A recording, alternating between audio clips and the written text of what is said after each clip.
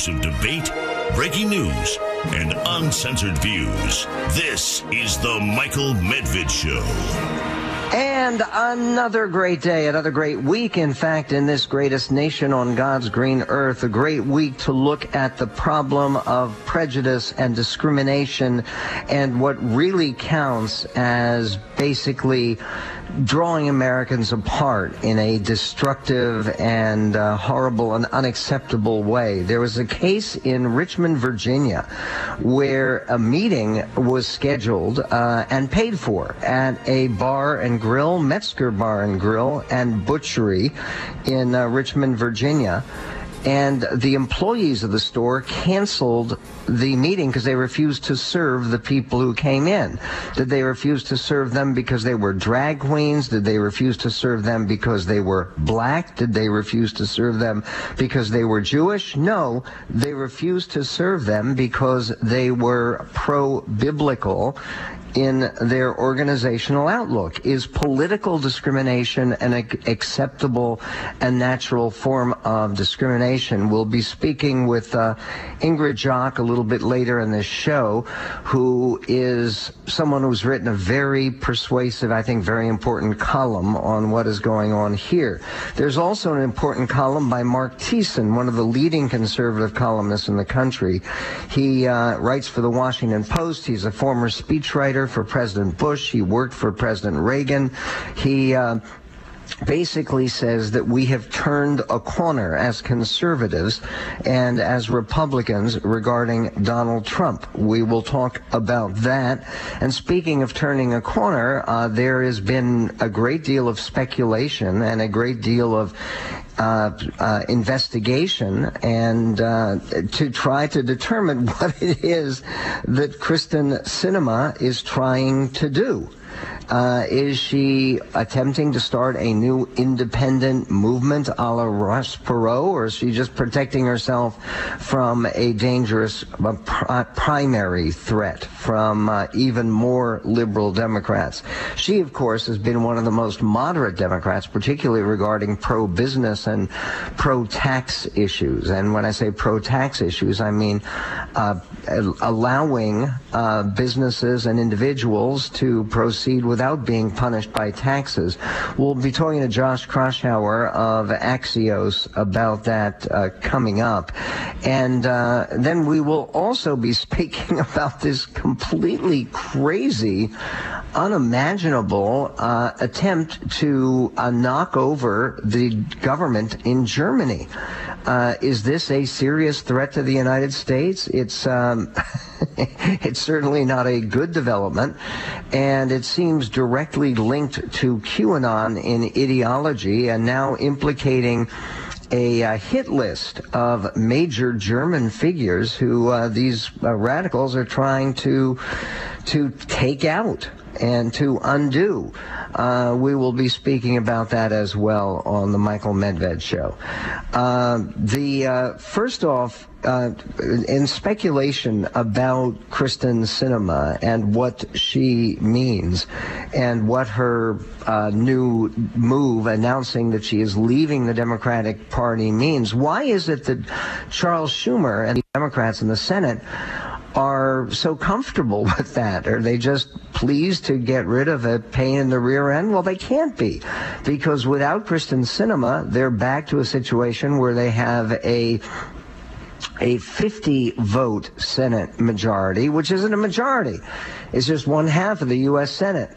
But Chris Christie was on TV over the weekend, and he was speculating about what this really means. And we will take a listen to what Chris Christie, this is clip 9, had to say. Oh, look, it just rains on, the Democrats' parade. And it reminds them that even at 51-49, Kyrsten Sinema and Joe Manchin are still the two most important United States senators out of the 100. And that she wanted to make sure she reminded them, I suspect, that I'm not to be taken for granted. So I think that's the best thing. Otherwise, I generally agree with Heidi. I don't think that this is going to be any big deal on Capitol Hill on a day-to-day basis. Everyone's still playing their same role. The rest of the folks in the Democratic caucus are going to play their role. Sinema and Manchin are going to play theirs, and the Republicans are going to play theirs and have.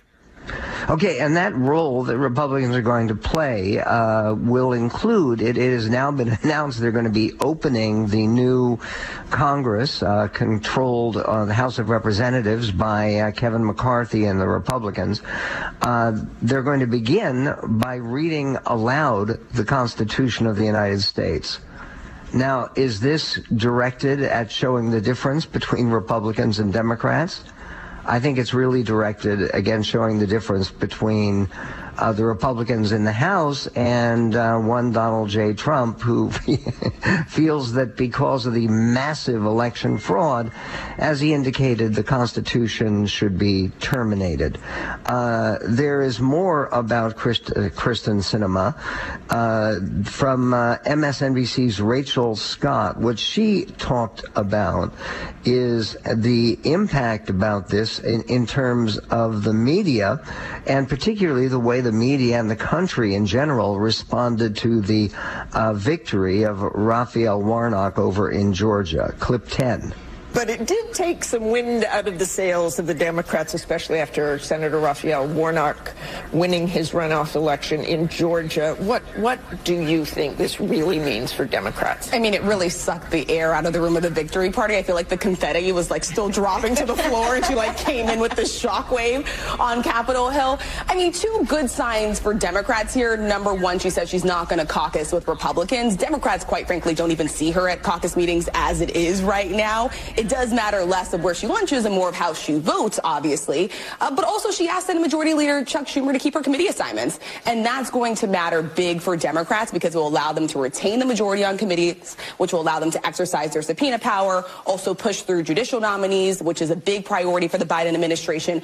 I do think this happens to be more about 2024 and sort of building up that independent coalition that she's looking for in Arizona. Okay, when she talks about looking for an independent coalition in Arizona, there's something else about 2024 that I think that we will be speaking about this. But it is so very likely that the Republicans gain control of the Senate in 2024.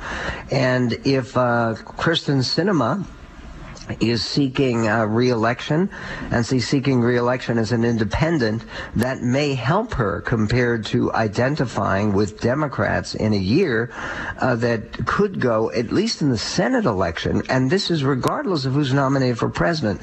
The basic thing to remember about 2024 coming as a Senate election is the way it's structured because of history, is there are 33 Senate seats that will be up for re-election.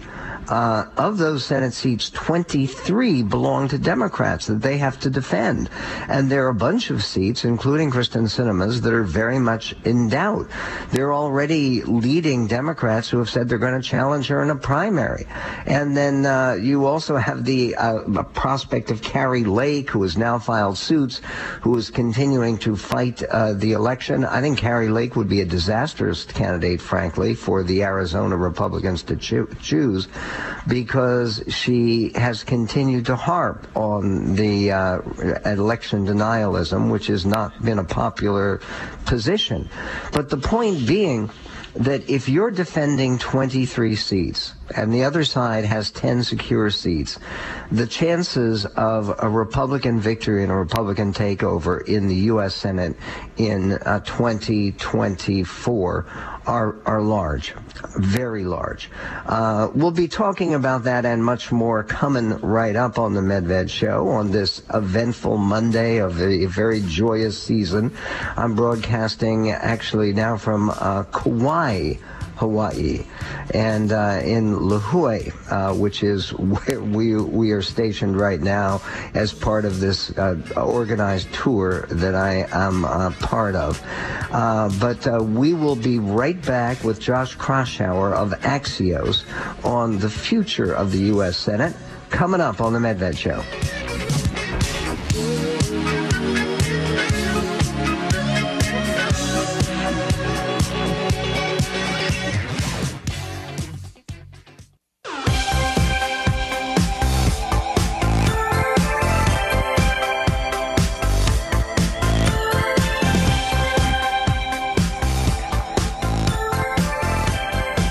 the Michael Medved Show. It's a pleasure to be joined once again by Josh Kraushaar, who is one of the most astute political commentators in the country. He is the senior political correspondent over at Axios, political reporting and analysis without fear or favor.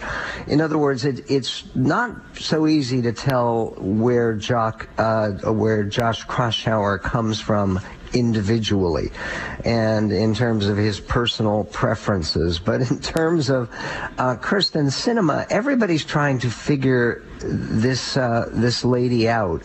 And given the fact that when she was elected to the House, and I remember this, there was a very big deal about her being the first bisexual in congressional history. And I'm not sure whether she is still the only bisexual in sexual history in the congressional history. But what about that aspect of her public identity, which at one time was very, very significant? She sort of left that behind, hasn't she? Yeah, Michael. First of all, thanks for having me, and it's great to be back on the show. Kyrsten Sinema, I've covered her for many, many years, and she marches to the beat of her own drum. It's not just her sexuality, but her first entree into politics was as a Green Party anti-war activist back in the early 2000s for Ralph Nader. And that's how she got her start politically. She was on the far left of the Democratic Party, even as a state legislator in Arizona. And she writes in her book that she actually learned through that experience that you actually get things done, even from the progressive point of view, by actually finding areas of commonality with Republicans and other people who don't necessarily agree 100% with you. And that's how she personally says she traces her evolution from the far left to really the middle of the country. And so look, I think there's a lot of principle there. It's not easy to not have a party, to not have a home to run in, and it's challenging on a personal level. It's challenging on a political level. That said, I will say, Michael, that she would have had a very, very difficult time winning a Democratic primary in Arizona, given that the party censured her, that the party on the Republican Party in Arizona is run by the far right, and the Democratic Party increasingly is run by the far left in Arizona. And she knows that she would have had a very, very difficult pathway to re-election if she stayed that route. At the very least, she would have had to pander to the left if she decided to pursue that primary candidacy and staying in the Democratic primary.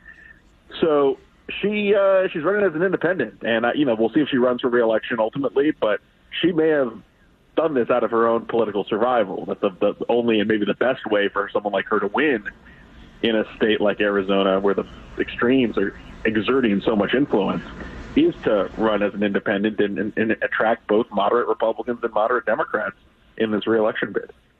Well, she would also conceivably be running against Congressman Ruben Gallego, who is a very interesting guy. I mean, he is a Democrat. He's a liberal Democrat, but he's also a Marine, and he's also a Harvard graduate, and he's also a Latino in a state with a growing Latino population. Would he be, would you guess, the front runner for this crucial Senate seat in Arizona? I think the first question that Democrats need to ask is whether they, especially in Washington at least, is whether the White House, whether the Senatorial Campaign Committee wants to endorse Sinema as an independent. I mean, there's plenty of precedent of Democratic leadership endorsing independent candidates for office. Bernie Sanders, Angus King in Maine, Evan McMullin, who was a candidate just this past year in Utah, was an independent candidate who tacitly won support, and Democrats did not get behind any other candidate. So there are, alliances of convenience where, maybe Democrats would say, hey, we may not agree with Kyrsten Sinema on everything, but if we divide the vote between Kyrsten Sinema and Ruben Gallego, that's the easiest way to elect a Republican in that seat. But so there are a lot of dominoes that are going to have to drop. I know Ruben Gallego, he has said, I've talked to him in recent weeks, he's definitely interested in running for the Senate. And I think, if it's all up to him, he would make that decision. But if Joe Biden, if Chuck Schumer calls him and says, look, we want to get behind Senator Sinema. We don't want to divide the Democratic Party because that would only help Republicans. He might be amenable to sitting this one out. So the big question to me, as I wrote in Axios over the weekend, is what does the White House, what does Senator Schumer do? Do they lend their support politically down the road for Senator Sinema, or do they only lend support for this limited, legislative maneuvering while politically getting behind an opponent of hers from the Democratic Party? Does some of this bring back memories of the last two campaigns for Senator Lisa Murkowski, the moderate Republican from the state of Alaska, who 6 years ago, she lost the primary, and she lost the primary to a very, very far right candidate who had some real questions about his background, and then she actually won the election as a write-in candidate for her own Senate seat. And the last time she just, with the new system in Alaska, she beat the Trump candidate Kelly Tshibaka. Could Murkowski and Sinema form their own, I don't want to say a partnership because that has all kinds of different implications, but their own union of independent spirits, or one Republican, one Democrat? Well, there are small I independents increasingly in this United States Senate, whether it's Mitt Romney, whether it's, Joe Manchin in West Virginia, Susan Collins in Maine. You could come up with Murkowski, you mentioned. I mean, there are about 7 or 8 swing Senate votes that are in both parties that are the moderates, the true moderates who will try to broker these bipartisan deals and try to run and govern from the center. So they could be a power base if they just decided to organize that way. I don't know if Sinema is more of a party of one, to be honest with you, Michael, in that, she, like Manchin, she is something of a maverick. She's something of an independent. But unlike Manchin, she's not particularly close personally in the Senate with Manchin, even though they both are grouped together quite often. And, she does her own thing. She has her own quirks and her own views that are separate from a lot of the other moderates in the Senate. So, she has been at the center of a lot of the deal-making. The immigration proposal she put out this past week, she was behind, or she was involved in the gun control, mental health discussions that passed on a bipartisan level, earlier in the year. But I have a hard time seeing this more as a political move. I think this is her first move to protect her own political standing back in Arizona. We will be right back with Josh Kraushaar about the future of the U.S. Senate. We were talking before you came on, Josh, about the fact that it is such a lopsided opportunity for the GOP in 2024 because they have 23 Democratic senators to go after. The Democrats only have 10 pretty secure Republican Senate seats to go after. Could this be a turning point, regardless of the presidential race, in favor of the GOP? We'll talk about that further with Josh Kraushaar of Axios coming up on the Medved Show. Want more Medved? Go to michaelmedved.com or connect with him on Twitter @MedvedShow.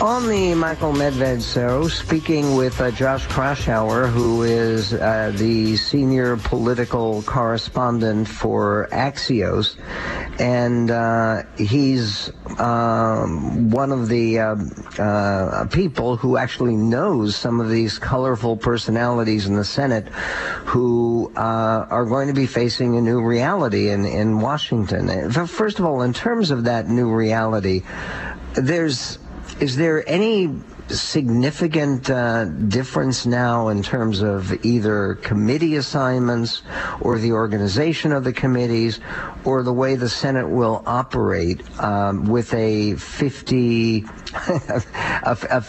seat plus, again, 3 people who are formally independents, because it's not only Kristen Sinema, it's Bernie Sanders of Vermont and Angus King of Maine, who are also technically independents. So actually, in terms of people who are willing to describe themselves as Democrats, they're down to, 48 now, right? Isn't that where they are?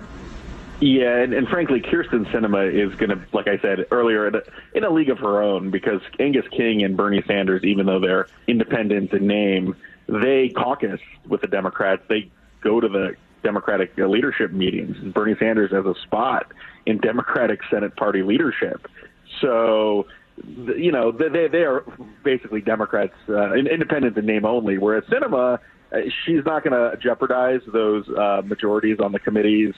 Democrats will still have subpoena power now with 50 to 49 seats, if you will. But, she is really it looks like she'll be a true independent. And she never caucused a whole lot. She never went to the meetings with her colleagues anyways. But she is about as true of an independent broker as you might imagine. I don't think her voting record is going to change, Michael, all that much. I think she's going to be skeptical of the more liberal and progressive ideas that come to the forefront. But then again, the House is now in Republican hands, and it's going to be hard to see anything of consequence passing without bipartisan support anyways. Last word on Kyrsten Sinema. She what you hear in all of these press accounts of her switch to the independent status is that she loves being the center of attention, that she loves having the president and Mitch McConnell and all of the different power brokers in Washington dependent on her and coming to her and wanting her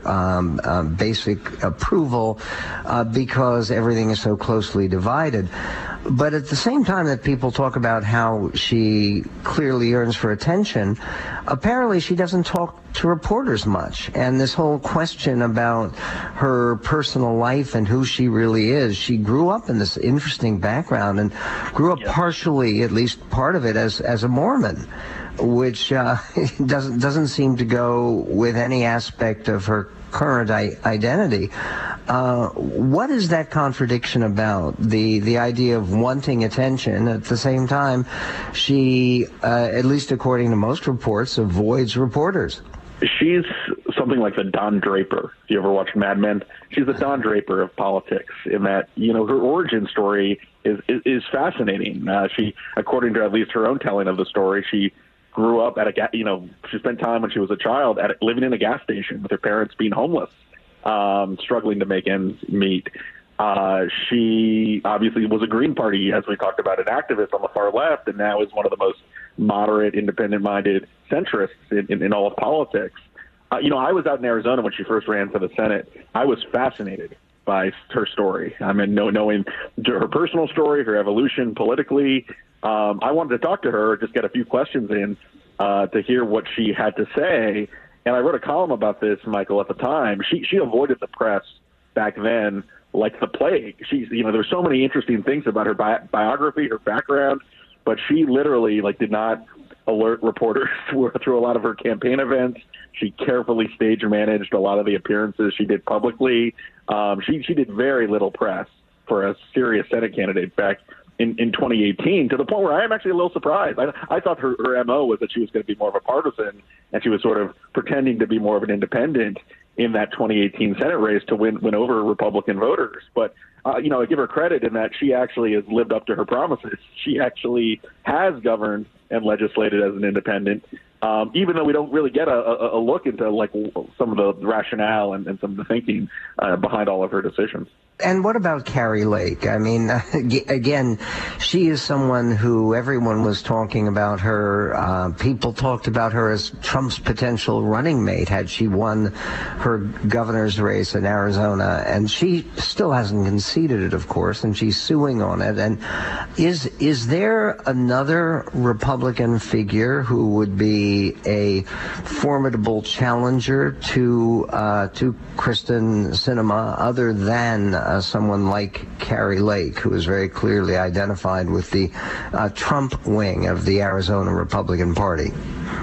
Well, the worry that Democrats have about and why their decision-making is going to be closely watched is if the Democrats are divided between the moderate Democrat Kyrsten Sinema and Ruben Gallego, then almost any Republican even Blake Masters won about 46% of the vote, 47% of the vote in his Senate race, even though he was a weak candidate. The fear is that any Democratic divisions in Arizona would automatically lead to any Republican winning an election, no matter how far to the right they are. So that is, as I wrote my newsletter this weekend, Kyrsten Sinema is kind of daring the White House, daring the National Democratic Party to support her, because that is frankly their best chance of holding that seat now. Now that she's an independent, if she gets independence, if she gets the blessing of the Democratic Party, she's I don't want to say unbeatable, but she's in a really strong position, and the Democrats are in pretty strong position. But if they divide them amongst themselves, if Ruben Gallego gets in this race and they divide the Democratic vote, then the Democrats could be handing the seat to a Republican. So she's basically forcing the White House's hand, forcing the Democratic Party's hand, saying, get behind me. You can win the seat if you get behind me and get independents and Democrats. But if you divide this Democratic House, that is a way to lose what could end up being a must-win seat for the party in 2024. I'm hoping we can drop some of the Arizona focus as the years unroll between now and 2024. But what's remarkable about what you just said, Josh, is wouldn't she have to, in other words, to foreclose the possibility of Ruben Gallego being the Democratic nominee, wouldn't she have to enter the Democratic primary? Doesn't the law in Arizona give the Democratic Party a right to have its own candidate? Yeah, so what we've seen in, like take Maine for an example, where Angus King is an independent who caucuses with the Democrats. There's always been a Democratic nominee in Maine against Angus King, who gets very little of very, very, very small share of the vote. I think it's the same in Vermont with Bernie Sanders. Like, there's a nominal Democratic nominee who may get a few percentage points of the vote. There are plenty of situations where essentially the Democrats endorse the independent, and it creates a broad coalition of support for that incumbent or for that candidate.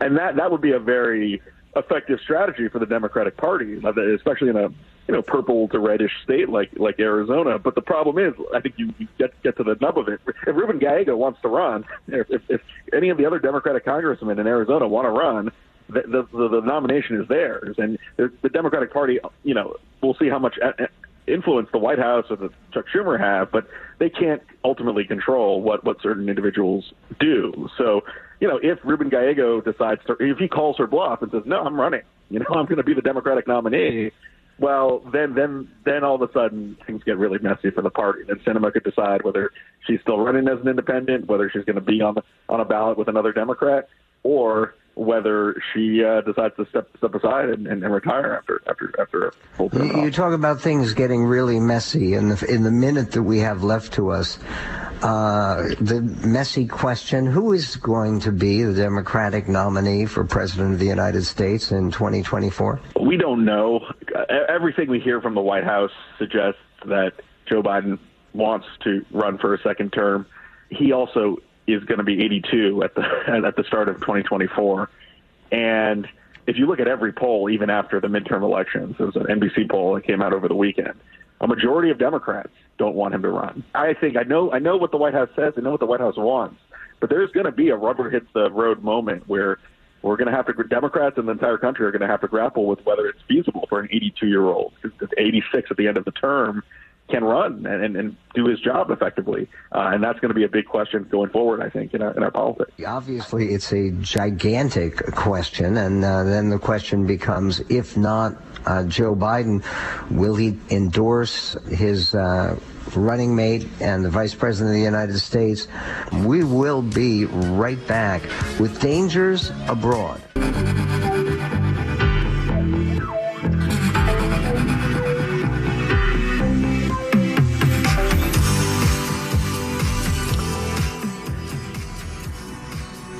And on the Michael Medved Show, after talking to Josh Kraushaar at some length about Kyrsten Sinema and the election possibilities for her in 2024, there's only one announced candidate for anything in 2024. It's a time. It's a ways away as we come up to the new year.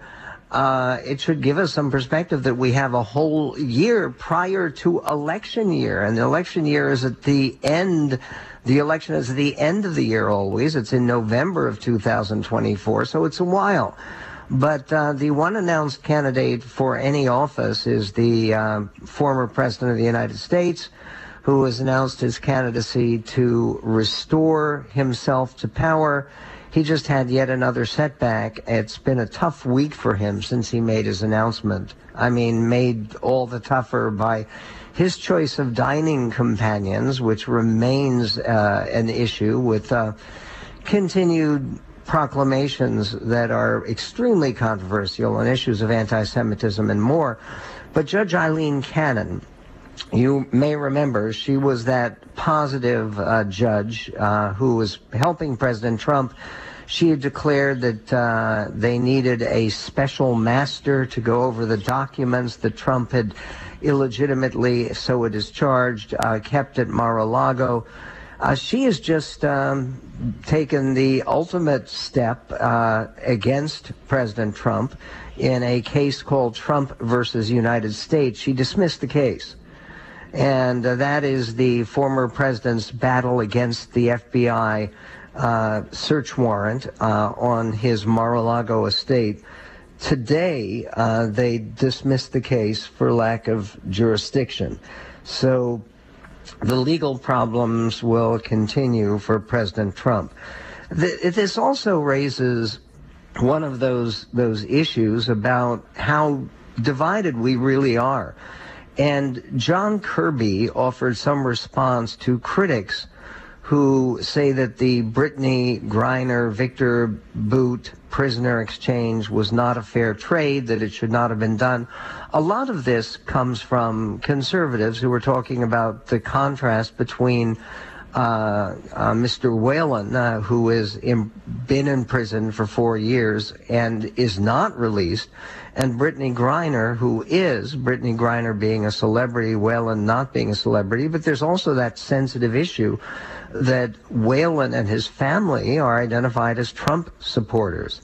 But let it be known, by the way, that he was imprisoned for years during Trump's administration and still did not get out of Russia. But this is a comment by John Kirby of the National Security Agency, who responds to critics that the trade for the release of Brittany Griner, which most Americans, at least in some sense, celebrated, because you may not like her, you may not like her politics, you may not like what she stands for, but she is a great athlete, and it appeared extraordinarily excessive for her to be sentenced to 9 years in penal colony, and that's over. She's back in the USA.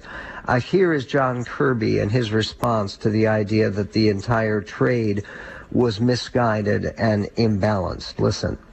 They weren't in the room. They weren't on the phone. They weren't watching the incredible effort and determination by Mr. Carson's and his team to try to get both Paul and Brittany out together. I mean, in a negotiation, you do what you can. You do as much as you can. You push and you push and you push. And we did. And this deal we got last week, that was the deal that was possible. It was the deal we could get now. Now was the moment we could get it, and we executed it. Again, will there be continued efforts on behalf of Paul Whelan? According to the White House, there will, and certainly for political reasons and for reasons of basic justice and compassion, there should be. Speaking of issues of basic justice and compassion, there's a story from Germany that is extraordinarily relevant to the United States, because I think we tend to believe that when it comes to conspiracy theories and dangerous sorts of reactions to public events, that America is particularly vulnerable. But this coming from the nation that once upon a time gave us the Third Reich and Adolf Hitler, there's this story, which I think is worth looking at in a little bit of detail, because it is so extraordinary and so bizarre. The story in the New York Times by Catherine Bernholt and Erica Solomon says a ragtag band that had been dismissed as wacky and harmless gadflies, the Reichsbürger, or citizens of the Reich, has tilted at windmills on Germany's far-right political fringe for decades. But after the authorities accused members of plotting the overthrow of the German government and the death of the chancellor, a sharply different view of the obscure group emerged as a serious terrorist threat, supercharged by conspiracy theories about the coronavirus and vaccines. Among the 25 members of the cell arrested last week were a judge, a doctor, a cook, a pilot, a classical tenor, and 3 police officers, officials said. At least 15 had links to the military, including former current soldiers and 2 reservists with access to weapons. The arrest put Germany on surveillance, set off one of the biggest anti-terrorist crackdowns in German post-war history.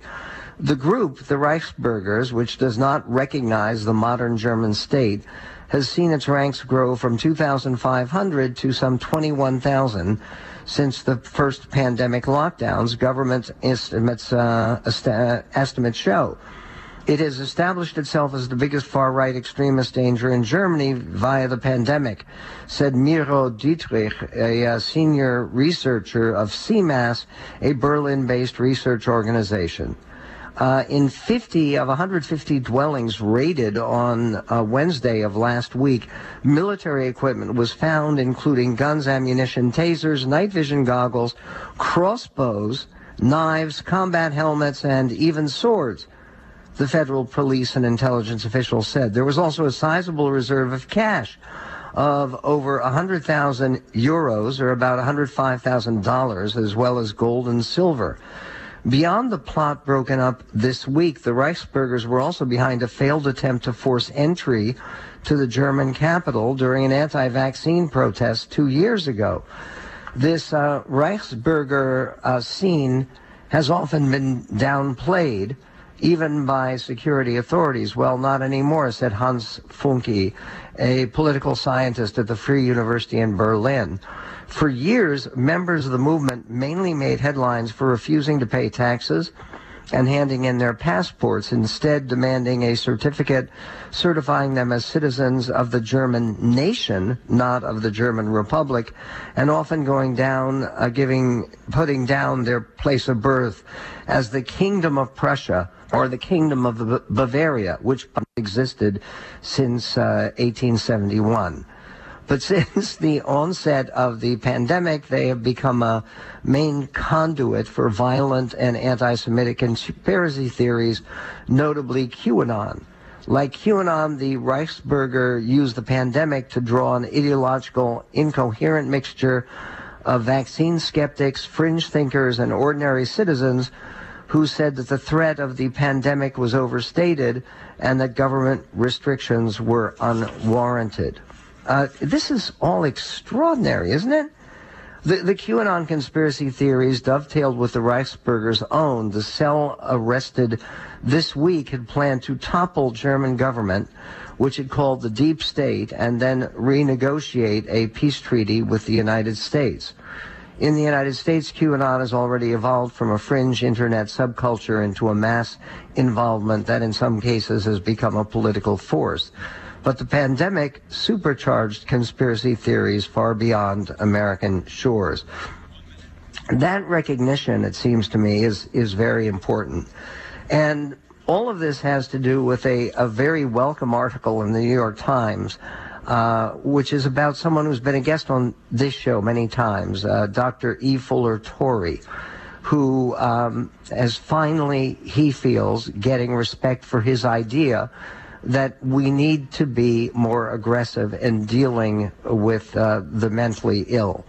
And his records include reports of people who, in the grip of psychosis, assaulted political figures or pushed strangers in the paths of subway trains.